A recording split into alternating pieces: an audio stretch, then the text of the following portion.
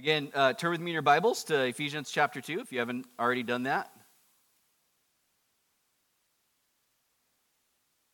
And while you're doing that, I would say find your place in Matthew 16, because we're going to be there as well. But this morning, we're going to continue our study through the book of Ephesians, and we're going to be looking at part 3 of a study I've titled The Household of God. Our main text is Ephesians 2, verses 19 through 22. And in part 3 today, our starting verses are going to be Ephesians 2, actually 19 through 22. We're going to look at those verses here to start. And so begin with me. You don't have to read out loud. I'll do it for us, but read along. Ephesians 2, 19. Now, therefore, you are no longer strangers and foreigners, but fellow citizens with the saints and members of the household of God, having been built on the foundation of the apostles and prophets, Jesus Christ himself being the chief cornerstone, in whom the whole building, being fitted together, grows into a holy temple in the Lord, in whom you also are being built together for a dwelling place of God in the Spirit. In these final verses of chapter 2, Paul's driving home what he's been writing about regarding in the previous verses how important and amazing this unity is that Jesus has brought about, this new humanity that Jesus has created, this new family that Jesus died to bring us into. And now here we're seeing in these verses 3 things that we've been made a part of. God's kingdom, God's family, and God's building, or his temple, we could say. But before looking at how we've been made part of God's building or his temple, I want to reinforce some things that we considered last week regarding what we've been made a part of as Jesus' church. I mentioned last week how some of us can approach this idea of being a part of God's kingdom or a part of God's family, and some of us might have some past history, some past baggage, some preconceived notions of when we look at those statements or we see those things and we think about those truths, it might be a little difficult for us because of the things that we've been through in the past or experiences with being a part of a local church fellowship in the past, that when we see this, we're not really fully able to embrace it. If any of you read those verses and it's almost like you're reading it as a stranger and foreigner. Like you're seeing it from afar. You're like, that sounds great. I like what Jared's presenting. Like that's all good. And yes, it starts with me and all those things that we looked at last week, but then we don't really embrace it. We don't fully step into what that means for us because we're still having a hard time.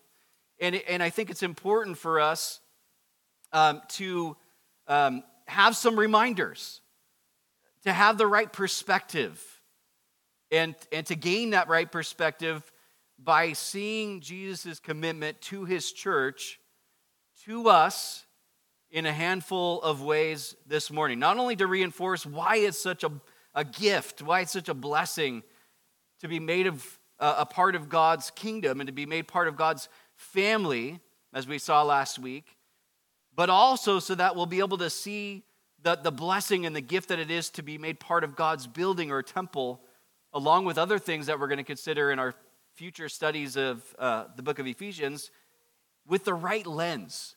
You ever read something and you're just you have this thing in your mind where when you read it, all of a sudden you come to your own conclusion about it?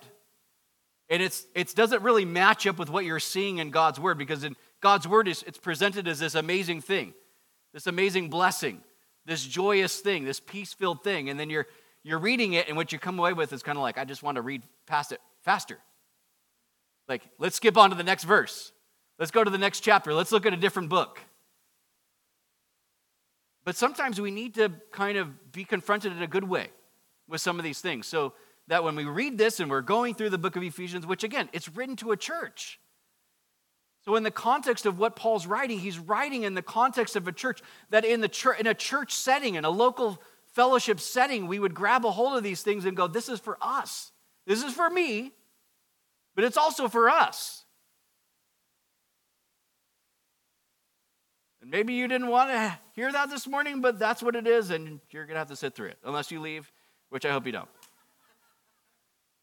Like, that's where we're going to this morning, Jared? As I said last week, God making us part of his kingdom, part of his family. It's not an act of cruelty. He's not being cruel. It's an act of his great love and care for each of us who have put our faith in Jesus Christ. But I believe we also see in these verses that we just read that it's also an act of his great commitment to us as his church, as his people. And we're going to spend the rest of our time this morning examining this further, and we're actually going to include a couple passages from the book of Ephesians, sort of a quick sort of snapshot of things to come. And so you can leave your place in Ephesians, turn with me to Matthew 16.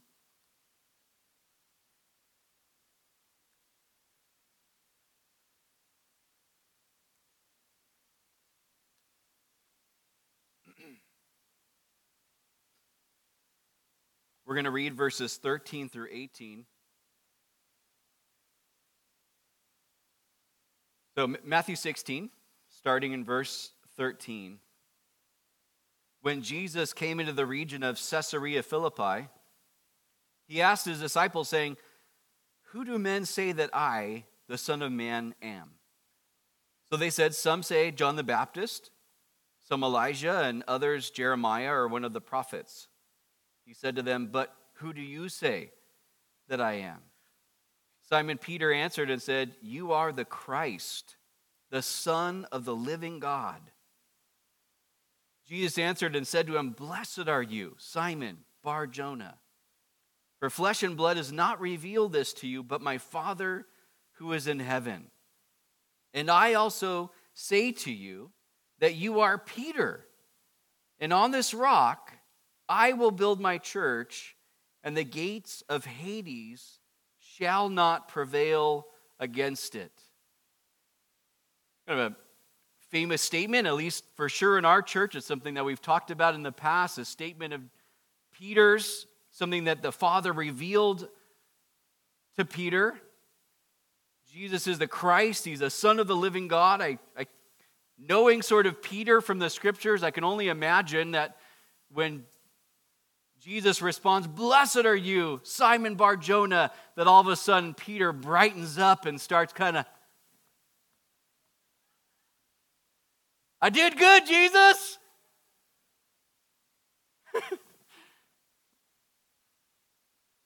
This rock, this confession, this massive thing that Peter had just declared about Jesus, "You're the Christ, the Messiah, the anointed one, the one foretold in the Old Testament by the prophets that was to come, to be king of Israel, the Savior of humanity, God with us. You're the Son of the living God." That confession is what the church of Jesus is built upon. Because if that massive stone, if that foundation's not there, everything crumbles. Because there's no reliability elsewhere. If Jesus isn't the foundation, we're going to look at this next week. If he's not the foundation, if he's not the cornerstone, this thing doesn't work. And we've seen throughout history what happens when Jesus is in the centerpiece of his church, when it becomes about other things. What happens? How weird does stuff get? How does a crusade happen? Right? How do these things happen? Well, it happens when we stop keeping Jesus central, when we stop keeping his word central, and we make it about us, we make it about this other thing, our mission, our thing that we want, our priorities, instead of what Jesus has said, what his apostles have written down for us by the inspiration of his Spirit. We're going to focus on these 4 reminders this morning regarding the household of God, regarding Jesus' church, Jesus' commitment to his church, to us, so that we have the right perspective on this, and with having the right perspective, also be on board with and be committed to Jesus' church like Jesus is. And so the first reminder for us to keep in mind so we gain the right perspective here is that Jesus, first and foremost, is committed to his church. Notice in Matthew 16:18 that Jesus said regarding the church, it is my church. It's my church. Now, if you haven't been a part of maybe this specific church for long enough to hear this, this is the first time the word church is ever found in Scripture. You know that Jesus says the word church twice in the Gospels, and once it's his possession, like it's mine, I'm going to build it, I'm going to protect it. The other time that Jesus references the church is when he talks about problems between people within the church. He talks about people sinning against one another and how to do it, how to handle that, how to respond. And so Jesus, in one hand, he's going, it's mine, I've got a plan, I'm going to build it, I'm going to protect it. And he's like, and there's going to be problems. You're going to sin against one another. You're going to offend one another. You're going to rub each other the wrong way. Somebody's going to say something you don't like, do something that you don't like. And you got to know how to deal with it because it's my church and I get to say what happens in my church, right? He's the one who has the authority. If he built it, if he created it, he gets to say what happens. And so, the church is not the invention of man. You ever heard someone say that?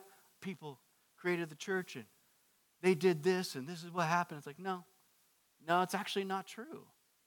Jesus created. The first time it's ever even found in Scripture, Jesus said it out of his mouth. And this is a powerful declaration regarding Jesus' called out people. That's what a church is. It's an assembly of called out people. And notice Jesus didn't say, I will build the church. He said, my church. And so he didn't see it as some institution that was distant and separate from himself. He didn't see it as a corporation that he's just the CEO of. And you know what? I don't really need to have a relationship with any of the people within my company. Like, I'll delegate that to other people. You can know me from afar. You can know about me. No, it's his. We're his people. This is his creation.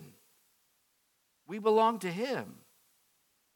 And both Jesus' declaration here in Matthew 16 and Paul's statement in Colossians 1:18, where we're told that Jesus is the head of the body, the church, let us know who's really in charge. It's Jesus and Jesus alone.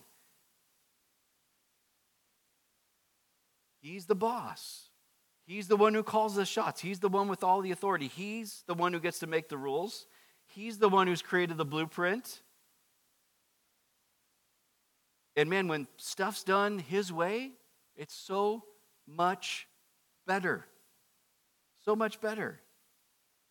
But something else to keep in mind is that in Scripture, the church is called the bride of Christ, which further reinforces this reminder, this truth that Jesus is committed to his church. Jesus' commitment to his church, his bride, should shape how we view and speak about and engage or interact with Jesus' church, his bride. Now, for those in here who are married, we can bring some personal application here, right? And I've used this example in the past. My beautiful bride over here and I,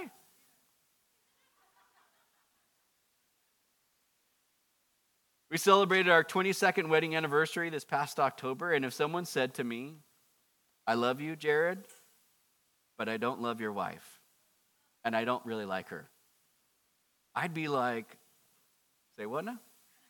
We're like, we're not going to be close. It's just not going to be a thing, right? Like, it's just weird. Like, I like you, I don't like your wife. Or for a wife, I like you, I don't like your husband, I don't want to be around him. He stinks, I don't like him. You know, it would be very difficult, to say it in the nicest words, right? To have a close relationship with someone who didn't value or honor your spouse. Yet there are many today who have this same sort of attitude towards Jesus' bride, his church, his household. I love Jesus, but I don't like his people. I don't like his bride. I don't really want anything to do with his bride. I want Jesus. I love the idea of Jesus, but don't make me be around the people of Jesus, the bride of Jesus. And if we can put it into those sorts of terms, because again, this isn't me just coming up with some sort of like illustration. This is biblical. This is a biblical illustration. It's a biblical example. It's what Jesus calls us. And so when we want to distance ourselves, right, from Jesus' bride, his church, his household, it's treating Jesus' bride with contempt. And it's really, if we think about it in those terms, it's unacceptable for that kind of attitude to be coming from someone who claims to be a disciple of Jesus Christ. And I think when we can see how committed Jesus was to his disciples, when we could see from the New Testament how committed Jesus is to us as his people, even the things that we've still yet to even step into in the future, that Jesus has committed himself. He's faithfully promised that he's going to bring us to be with him. He's going to wipe away every tear from our eyes. He's got this amazing future and glory for us. That, for me, screams that Jesus couldn't be more committed to you and me. We've got to, that's got to do something to us. That's got to shape how we view Jesus' church. Now, that doesn't mean we have rose-colored glasses and we don't see that there's problems in the church. That's not that. But we don't see problems and go, I'm just going to cut that off completely. We've been called we're a called out assembly together. We're the flock of God together. And we need Jesus, but we also need one another. And to see, Lord, if you're this committed, my church, we're your bride.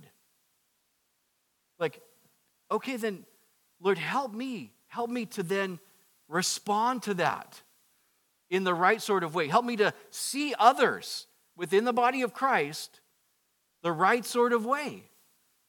I'm going to see my involvement in the body of Christ a different sort of way.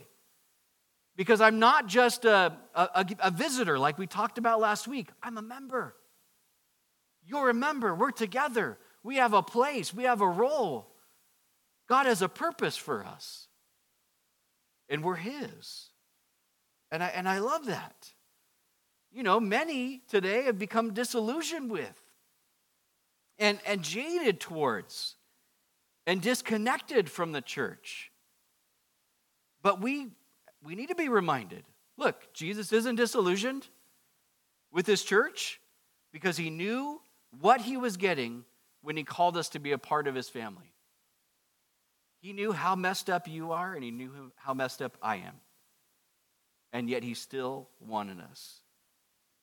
He's not jaded toward us, right? He sees us as his precious bride that he values so greatly, he shed his blood to bring us into relationship with himself. Jesus loves incredibly and is committed faithfully to his church.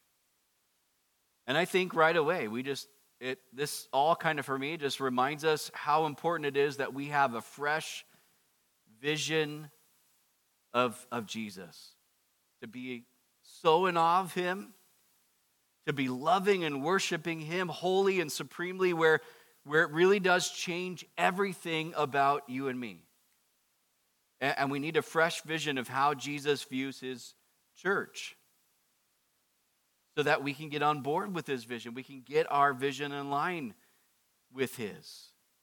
That if Jesus is completely committed to his church, and he is, then we as his people, we as his church, we as his bride should be also.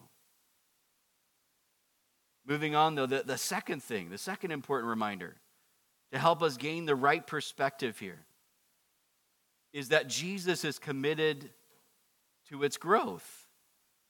Again, Matthew 16:18, Jesus said in regards to his church, I will build it. Right? Like Bob the Builder status. If any of you had kids that, watched that show at some point in time. When it comes to Jesus' church, his bride, his body, his household, he's the one who grows and builds it. Going back to the example we're given that the church is pictured as a body with Jesus as the head of the body, a healthy body is going to grow and mature, right? Some of us are like, I wish my body didn't grow and mature the way that it has. My body has grown, and in this new year, I'm wanting to see it shrink in its growth, right? But a healthy body is going to grow. It's going to mature. Jesus' plan wasn't just to create the church, his body, and then leave it in sort of an infantile, small, helpless, fragile state. No, his plan was to create his church and then to cause it to grow and to flourish and even to reproduce. We're going to dive into this in greater detail when we get there, but check out what we're told in Ephesians chapter 4, verses 11 through 16. Paul writing there, he says, and he himself, speaking of Jesus, gave some to be apostles, some prophets, some evangelists, and some pastors and teachers, for the equipping of the saints, for the work of ministry, for the edifying of the body of Christ, the building up of the body of Christ, the strengthening of the body of Christ, till we all come to the unity of the faith and of the knowledge of the Son of God, to a perfect man, to the measure of the stature of the fullness of Christ, that we should no longer be children, tossed to and fro and carried about with every wind of doctrine, but by the trickery of men and the cunning craftiness of deceitful plotting, but, verse 15, speaking the truth in love, may grow up in all things into him who is the head, Christ, from whom the whole body, joined and knit together by what every joint supplies, according to the effective working by which every part does its share, causes growth of the body for the edifying of itself in love. Like I said, we're going to look at this in greater detail when we get there, but I do want to point out a few things here in relation to this second point about Jesus being committed to our growth. Notice that Jesus himself gave some to be apostles and prophets. These are those who he chose early on in the church to write Holy Scripture so that the canon of his word would be completed. So the church would be established and instructed. He gave some to be evangelists so that the gospel continues to go out, where more and more people are brought into the kingdom of God, the family of God, through faith in Jesus. And then he gave some to be pastors and teachers. Literally, in the Greek, it's the pastor-teacher. It's the same person. For the equipping of the saints, for the work of ministry, for the edifying of the body of Christ. We see from that passage in Ephesians 4 that Jesus doesn't want us to stay children spiritually. He wants us to grow, to be more and more like him. And when the body's working properly, when we're all joined and knit together by what every joint supplies, according to the effective working by which every part does its share, meaning that we in the body of Christ are not onlookers, we're not consumers within the body of Christ, but active participating members within the body of Christ. What's going to come out of that is that the body of Christ is going to be caused to grow. It's going to be built up. It's going to be strengthened in love. This means for us that we don't have to scheme and strategize to grow Jesus' church. And that's incredibly freeing. Because when the Word of God's being taught, the people of God are being equipped, when we're loving each other with Jesus' agape love, growth is going to happen. It's going to happen. But I say that, and we need to understand that growth doesn't always look the way that we think, right? So when we think of growth, we just think of all the outward stuff. And my wife was pointing out to me recently and talking about just sort of this idea of seasons of time and like the seasons that we see, right? And we think of things that we see in winter where just stuff starts to look sort of barren. Trees lose their leaves, right? And we could think like, where's the growth? Where's the growth there? And to know, right, scientifically, that the reason that they're losing their leaves is because they're sending now their roots are getting even deeper in so that they can grab as much nutrients as possible. There's a soaking in that's happening so that when spring comes, all the fruit can come like it needs to come. It's supposed to come. Right? So we think about even those barren times for us spiritually when we're not seeing what we want to see, those outward things. What God might be doing in growth in the deepening way. Where he's going, cool, I get it. Like you're looking out and you're going, stuff seems to be stripped away. It's falling off. Like, where's the fruit? I said, where's the beef last week? It's a balanced thing, guys. Beef and fruit, there's veggies. No. But that God uses that. That doesn't mean you're not growing. That doesn't mean that God's not working. If you're in a wintry sort of time, you're even feeling that sort of way spiritually, that God's going, I want to do a deepening. I want to get your roots down deeper into me. So instead of looking at the outward stuff and going, oh God, what's happening? What are you doing? Why aren't you working? Why aren't things changing? To go, God, what are you wanting to deepen me in? How are you wanting to draw me in even deeper in you? Sending my roots down so that soaking up spiritually can happen. So that when you're ready and outward things are going to grow, you've already been doing a work there, and you're going to bring it about at the right time because you're the one that makes my life fruitful. And can we just grab a hold of that for some of us this morning to go, I'm going to be confident in that. It might be hard for me to see it outwardly and be confident because of what I'm seeing physically or relationally or financially.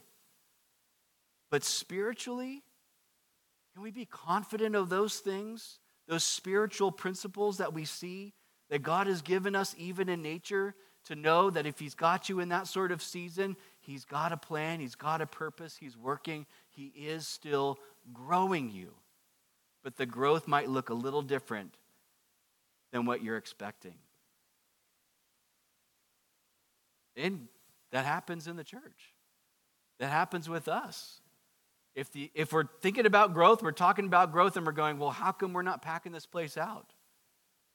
Why aren't we, occasionally we put out an extra row of chairs, but how come that's not happening? How come we don't have 2 services yet? We're 10 years in ministry-wise. That we don't control the growth. And the growth is not always numeric. Right? So, God does something, there's a deepening work, right? Sometimes we've seen that in seasons. We've seen numeric growth, then we've seen a deepening work. Not numeric. Then we see a numeric, then we see a deepening. It's like, this pattern repeats over the years. It's repeated and repeated and repeated. So if we're in a deepening sort of season, embrace it. God, grow me so that you can use me. Deepen me so that you can cause me to flourish and be fruitful. God, make me more confident in you and humble before you so that I can be that man or woman you want me to be, who can be the witness that you called me to be.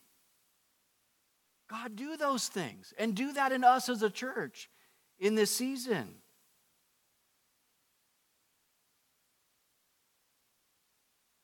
And he'll do that numeric thing too.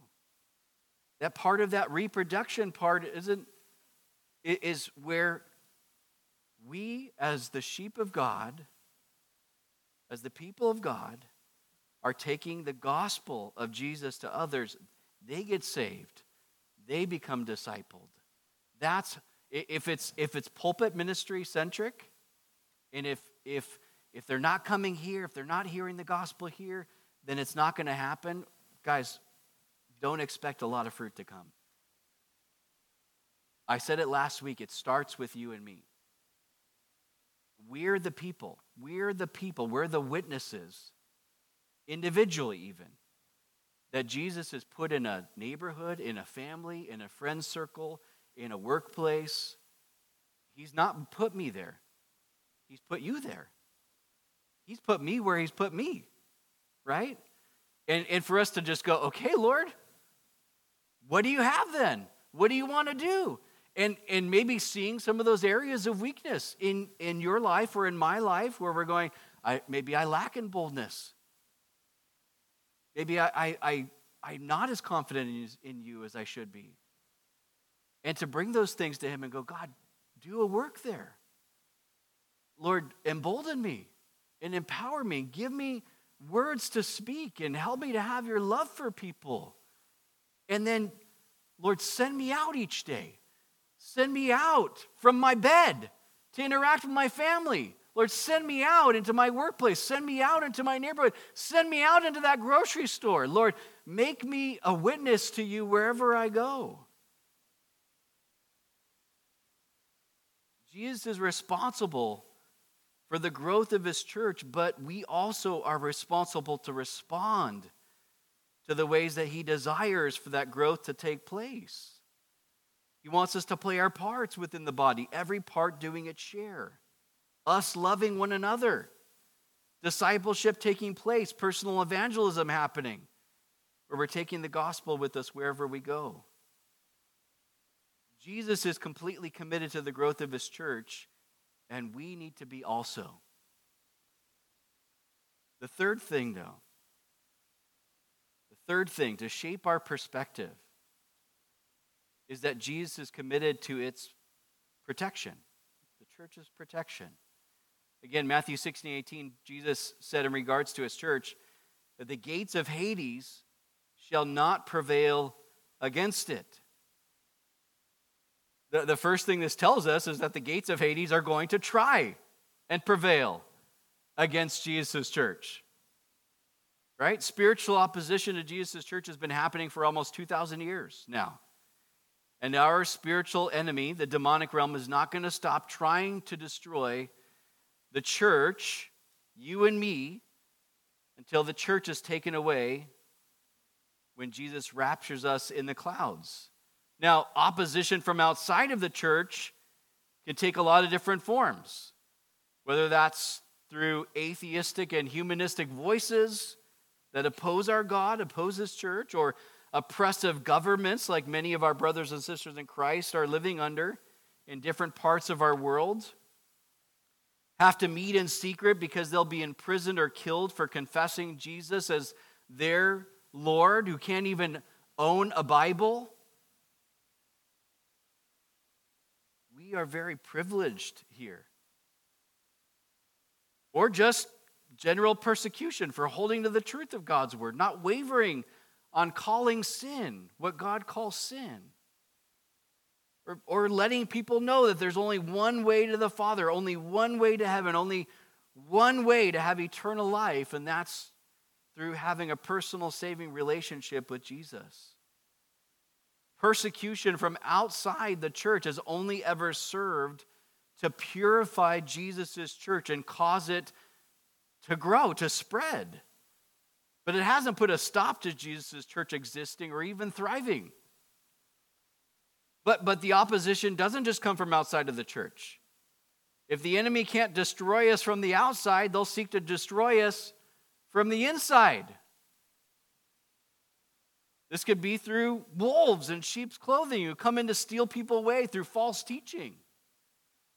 Or divisive people who come in to create division and strife and confusion and chaos within the church. Or even just division between believers in the church. This could even happen through those in the church drifting away from the Word of God. Compromise and sin creeping in. Hypocrisy not being dealt with. Pride running rampant to where the church really just becomes totally ineffective because it looks completely like the world, loses its saltiness, and is no longer shining the light of Christ. We have to be on guard against the enemy who's seeking to prevail against us, but praise Jesus, he's protecting us. He's promised not to leave us or forsake us, that the weapons that are formed against us will not prosper, that the gates of Hades will not prevail. Nothing's going to thwart Jesus' plan. I know at times it might seem like that's not the case. Nothing is going to stop his kingdom. Nothing can destroy Jesus' church. He's protecting us. And part of this protection, though, is seen in the armor, the spiritual protection Jesus has made available for every single person who has put their faith in him, who has received his salvation. Again, a passage from Ephesians that we're going to dig into more later on. Paul says this later on in the book of Ephesians, in Ephesians 6, verses 10 through 13.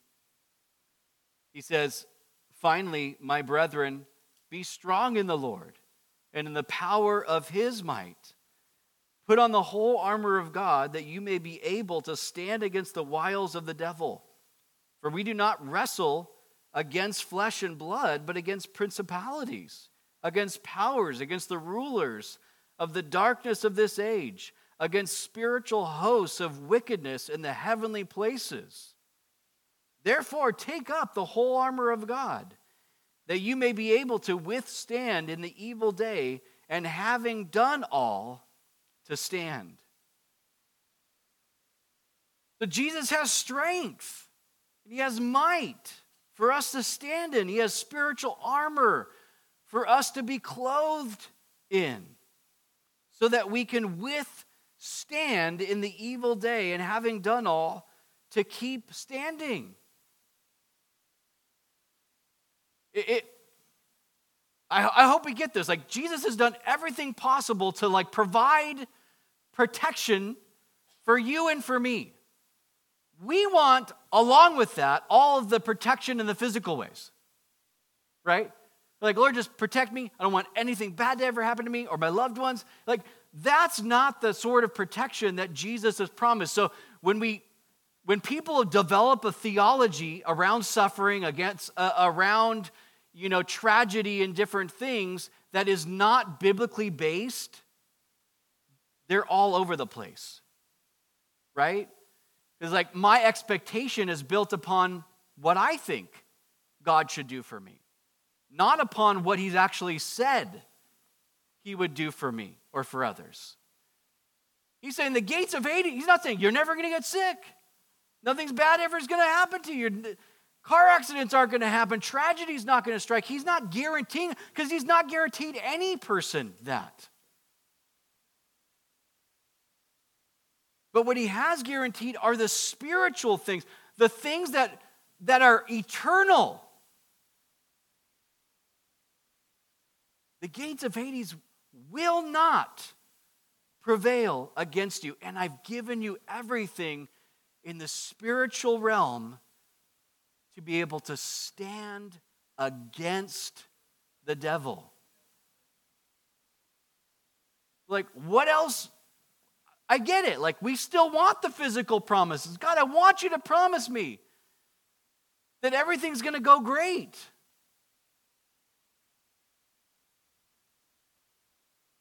But you know what's going to be great?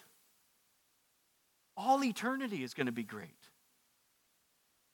Like, there are greater things. Remember, the greater things to come are not us having this weird, like, wishful thinking sort of thing in the temporal. We're going greater things because we know what God's guaranteed in the spiritual, in the eternal.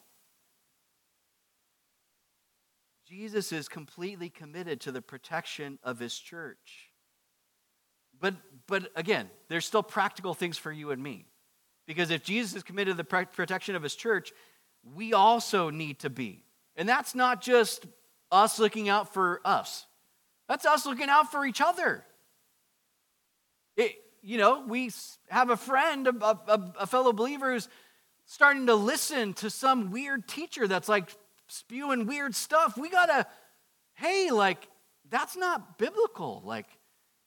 I just want to, we need to be looking out for each other. When we see somebody who's struggling with spiritual warfare, we can see that the enemy's trying to tear them down. We need to go to battle in the spiritual realm. We need to be interceding for them and bringing the word of God to them when they're dealing with discouragement or they're struggling in some sort of way or having doubts. God wants us to look out also, to be committed to the protection of one another within the body of Christ. Do we get that? We need to be committed to that. Because if our commitment is, well, I'm going to be able to withstand, hope everybody else does okay. Oh, man, it's not looking good over there. Well, and we just go along our business no, you've got the sword of the Spirit and you've got prayer for a reason. Not just for you, but also for others. Remember, we're a family. Family looks out for each other. And maybe that wasn't your experience growing up, but that is now in the body of Christ. That is now. It should be now. But moving on, our fourth and final thing here, the fourth perspective for us to keep in mind. Again, so we can really grab a hold of what this means. Be made part of the kingdom of God, the family of God, the building or temple of God. We need to know that Jesus is committed to its empowerment, the church's empowerment. This isn't found here in Matthew 16:18, but it is found in what Jesus said to his disciples right before he ascended to his Father, which we find in Luke 24 and Acts chapter 1. So, Acts chapter 1, verses 4 and 5 and verse 8, we're going to check that out. It says, "And being assembled together with them, he commanded them not to depart from Jerusalem, but to wait for the promise of the Father, which he said, 'You have heard from me, for John truly baptized with water, but you shall be baptized with the Holy Spirit not many days from now.'" Then verse 8, "But you shall receive power when the Holy Spirit has come upon you, and you shall be witnesses to me in Jerusalem and in all Judea and Samaria and to the end of the earth." Jesus wants to give his church, to give us his power through his Spirit. Guys, what we need in our day, in this world, in the Bay Area, in this specific little local fellowship within the greater body of Christ, what we need in our own lives personally is a genuine, powerful, fresh move and work and outpouring of the Spirit of God. He knows. He knew it. That's why he said it. You need power from on high. You need power beyond yourself. And he wants to give us the empowering of his Spirit. But how important it is for us to keep that in mind and to be aware of our need for the Spirit of God, the power of God.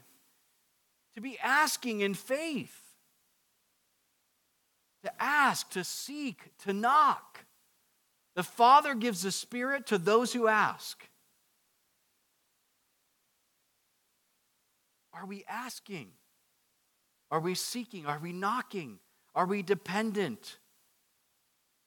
Are we depending upon Him? Or are we depending upon our power? Our power. What we can do in our might. I love what God spoke to the prophet Zechariah to tell Zerubbabel, who had been commissioned with rebuilding the temple after the Babylonian captivity. We're told this in Zechariah chapter 4, verses 6 and 7. It says, "So he answered and said to me, this is the word of the Lord to Zerubbabel, not by might nor by power, but by my Spirit, says the Lord of hosts. Who are you, O great mountain? Before Zerubbabel you shall become a plain, and he shall bring forth the capstone with shouts of grace, grace to it." How are we going to see things change in our lives, in this church, in our communities, throughout the Diablo Valley, and throughout our world? Well, the kingdom of God is not advanced through physical might or through conquering an enemy. That's not it. It's advanced as the people of God, through the power of the Spirit of God, live out the Word of God and preach the gospel of the Son of God to those separated from God who are on the road leading to destruction. God is calling us to be a church who are filled with and empowered by and are directed and led and motivated by and dependent upon the Spirit of God in everything that we are and do. You know, we can't shout grace to something that we build on our own without the Lord in our own fleshly human efforts. But we can shout grace and grace when it's something that God builds, when it's a work that God is doing and has done by the power and motivation and leading of His Spirit. Jesus is completely committed to the empowerment of His church, and I believe our response to that should be, Lord, have your way. Have your way. Have your way in and through me. Have your way in and through us as a body of believers.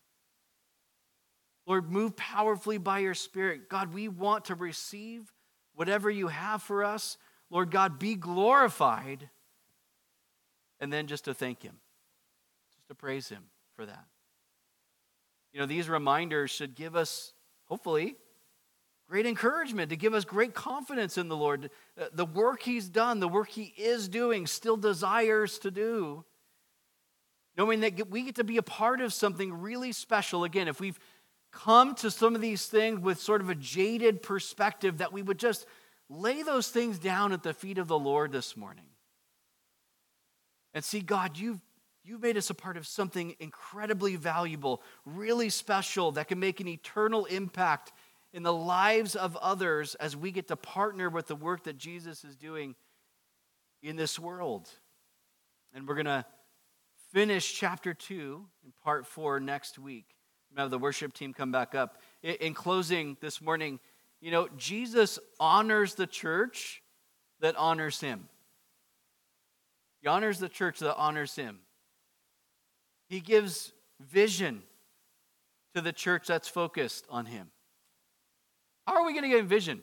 If we're not focused on Jesus, if our eyes aren't on Him, we're not going to catch any sort of vision from the Lord.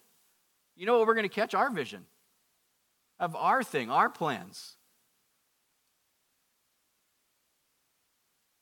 No, it doesn't work.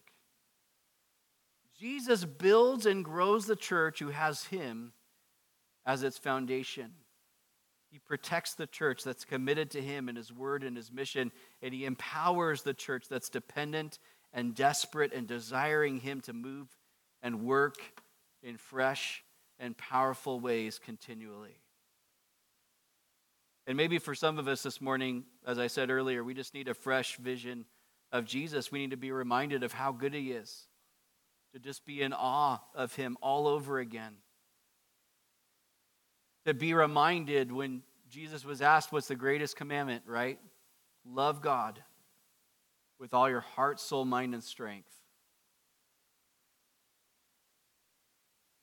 And then to love others, right? Jesus lumps that one in there. So if we're coming to the body of Christ, the bride of Christ, the household of God, and we're going, well, Lord, I love you, and I really do want to love you with all my heart, soul, mind, and strength, but the loving my neighbor part, I don't really want to try so hard at. We need to get our perspective aligned. We need our priorities in order. And I'm not saying that all of you are doing it wrong or that I'm doing it wrong, but I do know I don't always love God with all my heart, soul, mind, and strength. And I don't always love others as I love myself. And I need him. I need his help. I need his strength. I need his power. I need to be reminded of how Jesus sees me and how he sees you and how he sees the lost. I need the Lord to just change everything about my thinking. Because when our thinking is brought into the right alignment, when our thinking and our priorities are brought into the proper alignment, then guys, it does change what we do. It does change how we interact with people. And man, don't we need that all the time? Such great reminders for us this morning. And just to know, look, for you this morning, yes, there's a greater context here, us, but how about just you personally? Jesus is committed to your life. He's committed to your growth. He's committed to your protection. He's committed to your empowerment. Why? Because he loves you. He sees you. He's with you. And just to be confident about that this morning. The Lord God, maybe some of us are having a struggle in certain areas. Maybe we're doing great. Everything's awesome. But you know what? You might not feel as awesome later this afternoon or tomorrow or next week. We could have a great, oh man, everything's great and God's good. Yeah. And we're just testifying to other people, man, I see you and you're struggling and that's good. And we're encouraging people. And then all of a sudden we're the ones needing encouragement. In a moment, just it can flip that quick. To know that God is for us. He's for us. And he's got us. Isn't it good to know God's got us? Not just now, but for all eternity. And he's got a plan for our church. And will we get on board with that? Amen? But maybe you're here this morning, you're going, that's all great, that's all awesome, that's perfect. But if you don't have a personal relationship with Jesus Christ, if your sins have never been forgiven, if you've never invited Jesus to be your Savior and Lord, these things are all foreign to you, but they don't need to be. They don't have to be. They shouldn't be. And I want to give you an opportunity for that to change. Because truly today is the day of salvation. And maybe for others, it's Jesus, but he's inviting you to return to him. Let's pray. Lord God, thank you for your word. Lord, thank you that you are committed. You're committed to your church, Lord, your bride. And as your bride, Lord, you don't despise us. Lord, you don't cast us to the side. You love us.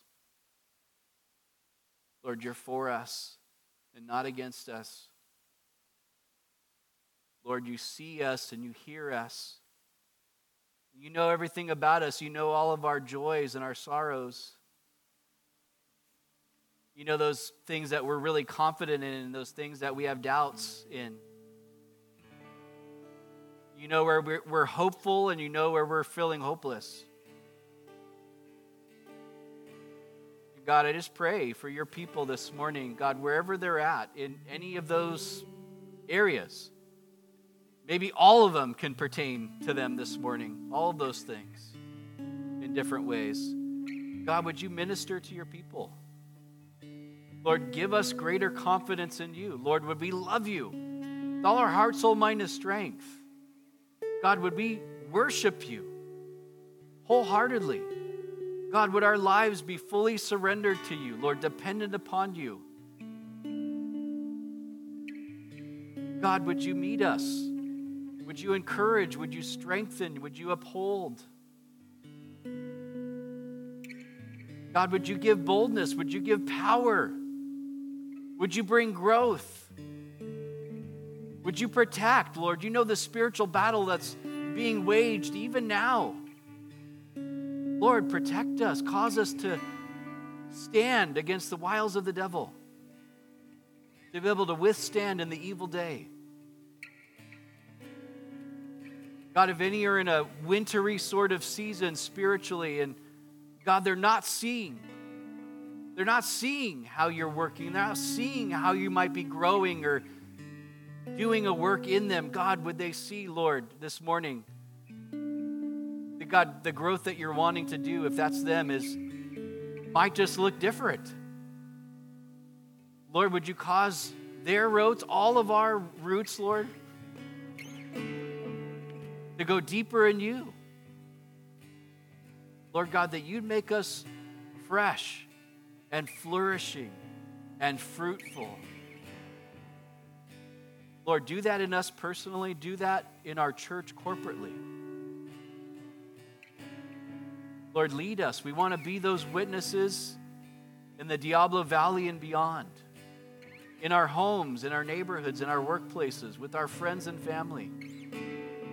Jesus, be on our lips when we speak of you. Sing your praise. Declare your greatness. Lord, share the gospel, the good news of Jesus with others.